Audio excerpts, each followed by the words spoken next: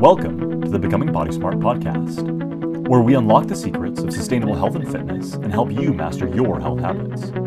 If you're tired of quick fixes, generic blueprints, and chasing short-term results, you're in the right place. It's time to become Body Smart. All right. Today we wanted to get started with talking about weight loss. So we've had a lot of new people come into the group, and we've had some questions about weight loss recently. So people asking about how they can optimize their weight loss, what they can do to get the best result. They're concerned about nutrition, and they're concerned about, that's one of their goals, which it is for most people, right? I don't know of anyone that wouldn't like to lose 5 or 10 pounds. And not that we all necessarily need to, but it's often a goal for people. And I'm more concerned about body composition change and things like that than I am like weight loss per se.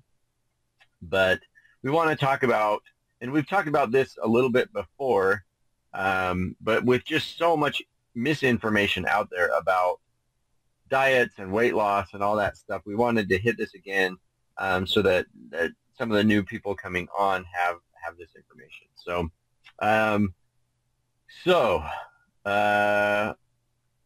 When we think about weight loss, we often think we gotta eat very little and exercise a ton.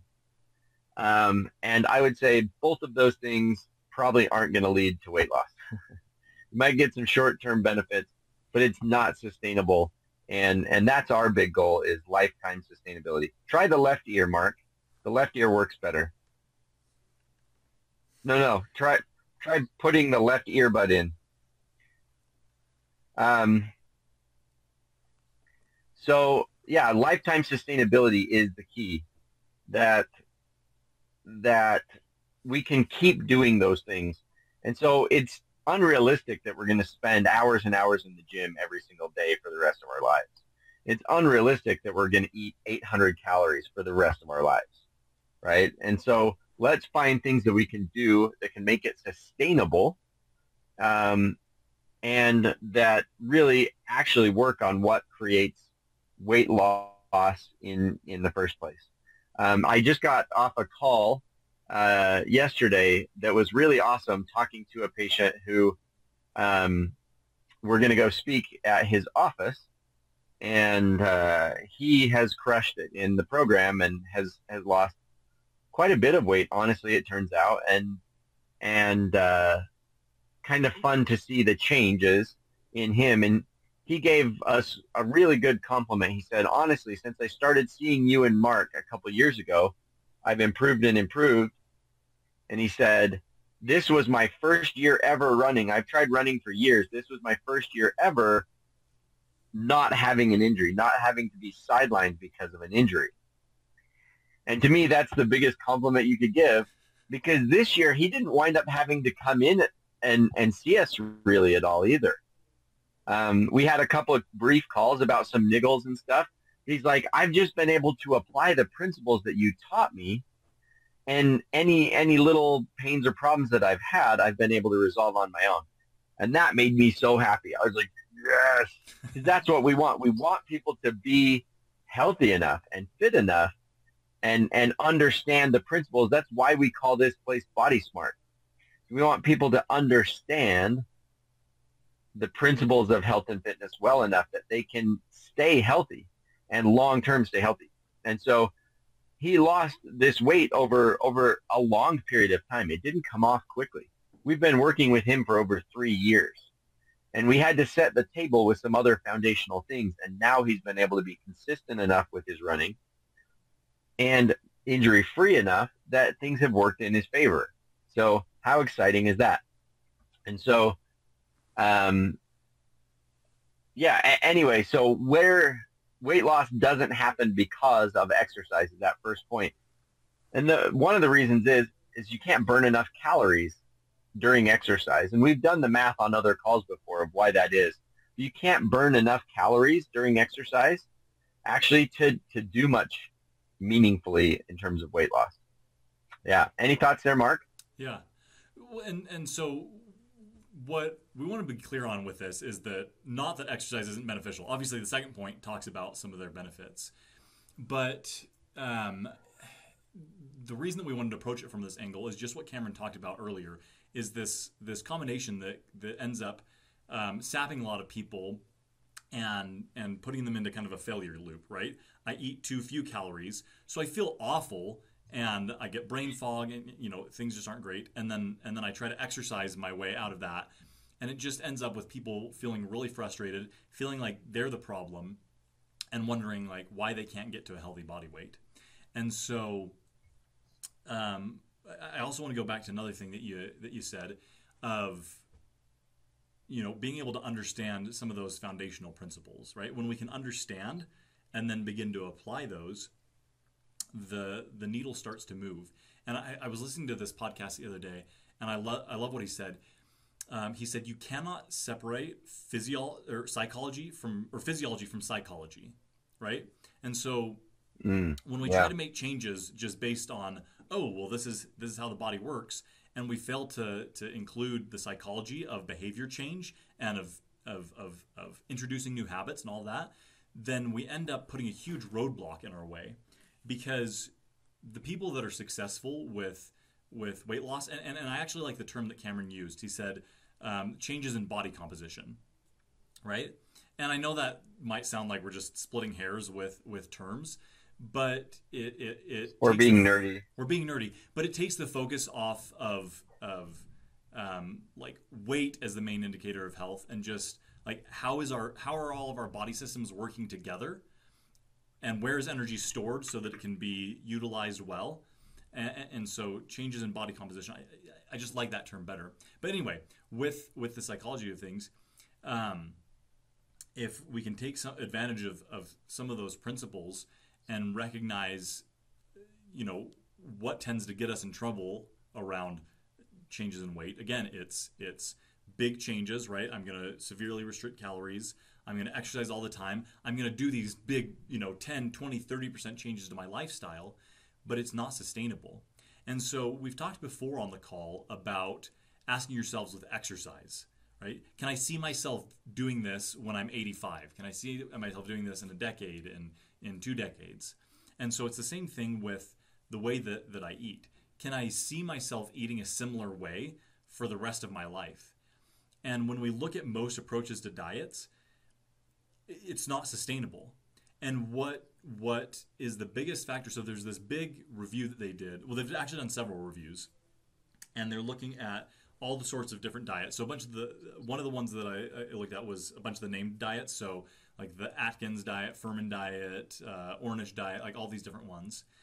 And they found that people lost weight on every different diet. 2, that among all the different diets, none came out great in terms of long-term weight loss. But when they controlled for adherence, right, people that just stuck to the way of eating long-term, that had the greatest success. So among all these different diets, when they stratified it by how well people stuck to the diet, then that kind of proved their longer-term success in changing weight. And so what does that teach us? It teaches us, like, there's a lot of different approaches to achieving a healthy body weight. And so what's the type that you can stick to for the longest, right? What's going to allow you to sustain these lifestyle habits over the long term? And so again, asking yourself that question, is this something that I can see myself doing in, a year, in 10 years, in 20 years?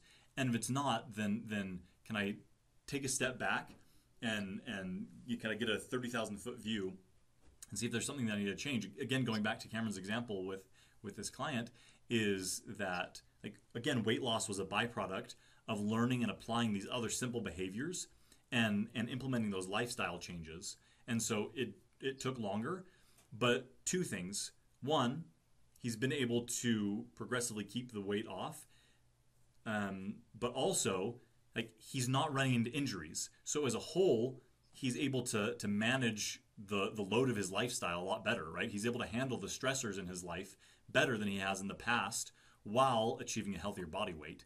And so when we take that longer term approach, and again, we're making those small changes, it just ends up being sustainable in pretty much every aspect of health and fitness. The question is, what can I sustain for the longest? And that beats out everything else across the board. Yeah, well, in the end, if we're not going to stick with it, then kind of what's the point?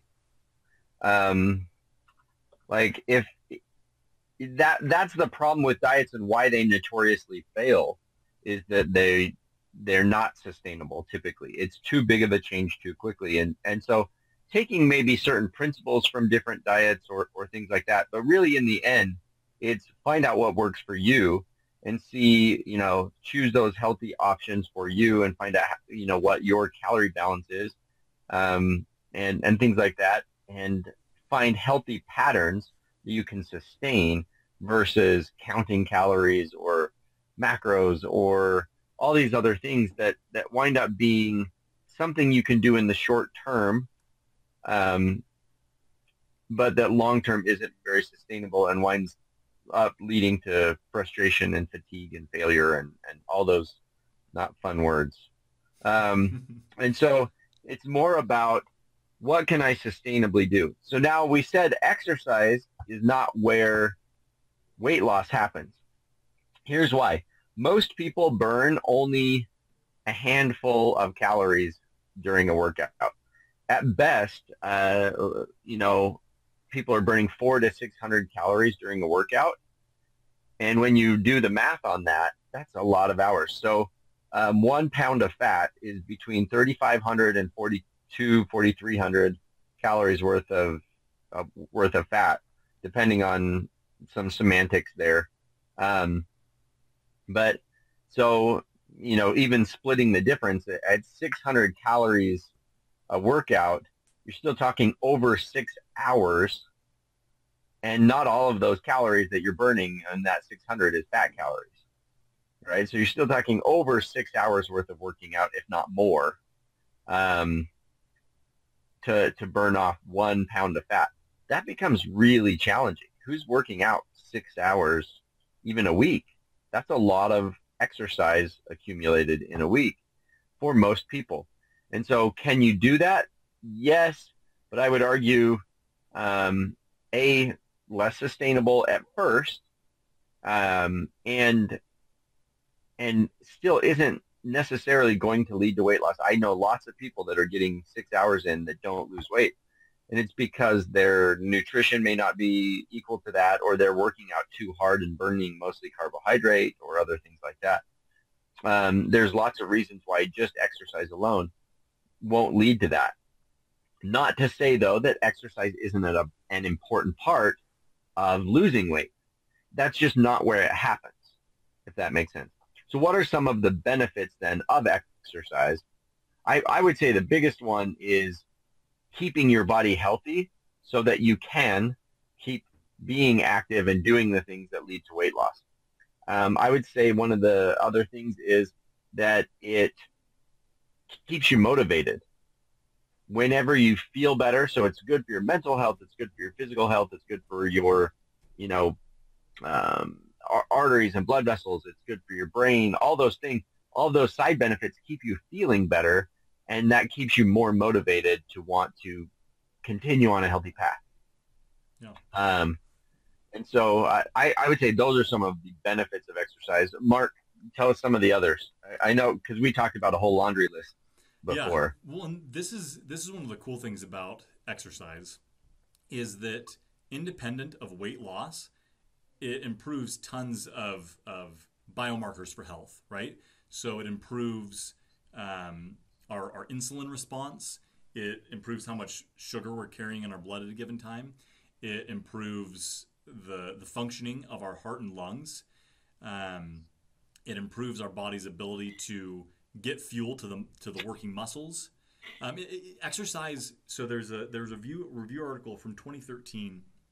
It's called "Exercise as a Polypill," and so basically it runs through in great detail multiple body systems and the potent effects of exercise on them. And kind of the main point is like if we could put exercise into a pill, it would be the most effective medication that ever existed with very little side effects, right? And for nearly any condition. For nearly, yeah. So this one, so this is a separate review I read, and it went through 23 different diseases or disease states and talked about how exercise improves those biomarkers in each of those. Right, it improves not only just general health, but it also improves lifespan. So lifespan and health span, right? And so it's just incredibly powerful. One of the other cool things that exercise does is it actually improves our awareness of fullness cues, right? So our body will be sending those. Exercise helps us to be more aware of that, to be more sensitive, and to recognize, oh, I'm actually full. And so as a trend, even though we might be exercising more, we'll actually people on average tend to eat fewer calories when they exercise regularly because it helps with that. And so it has all these wonderful effects on all of our different body systems. And that's the way that our body systems communicate with each other is through electrical, chemical, and mechanical signaling. And exercise does all of those, right? Involves all of those, right? Our nerves, what's happening in our blood, what's happening with the actual tendons and muscles and bones. And so we just get signals all of our bodies saying like, hey, I need this adaptation, or I need to improve here, or we need a little bit of work here. And so exercise is a great foreman telling our body where we need to improve, or a great contractor, right? And it says, hey, all the subcontractors, this is where you need to focus your work. And so there's just so many wonderful benefits. And like Cameron said, it can help us with the motivation. It can just help us to just be, exercise prepares us to be able to live life in the way that we want. It's the preparation to do all the things that we love so that I can go out and hike and run and swim and kayak and play pickleball or volleyball or whatever it is, and to be able to do that sustainably. I talk about my dad on here a lot, and he's gotten to the place where even just what we call activities of daily living, right? So doing the dishes or laundry or just kind of simple things has become very difficult for him because he hasn't exercised in so long. And so his ability to do things is just shrinking and shrinking and shrinking and shrinking. And the nice thing about exercise is it doesn't take a lot to start having an effect. And so, actually, Cameron, I want you to go through the step example that we talked about. So this isn't formal exercise, right? This is just trying to get more steps in the day. But do you remember what we talked about, like in building that habit? Yeah. Well, so essentially, like we were saying, weight loss doesn't come from exercise, but it does come from movement, right? So just movement in general.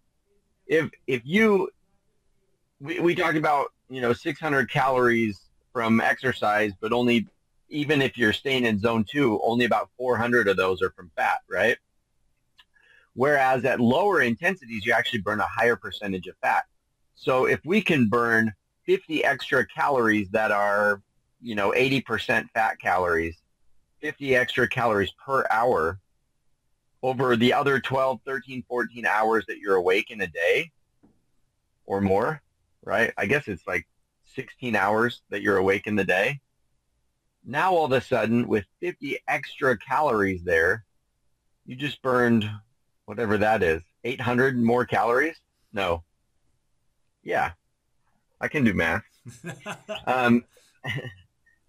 800 calories extra, right, by just barely increasing the number of calories you burn. So just by increasing your step count every day and just trying to get more steps in, finding ways to make your life more inefficient, taking more steps, can make a huge difference in your overall weight loss or weight gain. Like we said, 100 calories a day over the course of a year is around 10 pounds. if that calorie balance is in the right direction.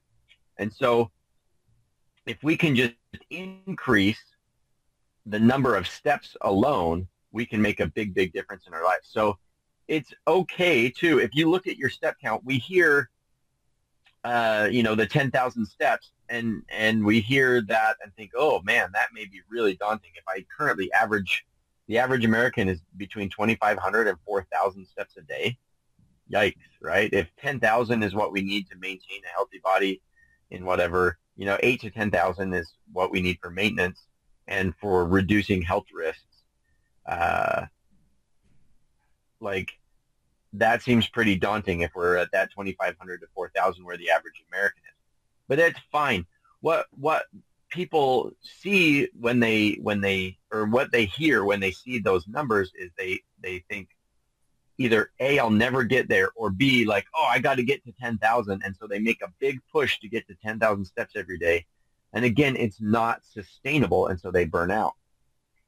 Instead, if you're at 4,000 steps a day and you just say, you know what, I'm going to increase by 100 steps a week, it's going to take some time, but by the end of a year, you're going to be up to around that 10,000 a day.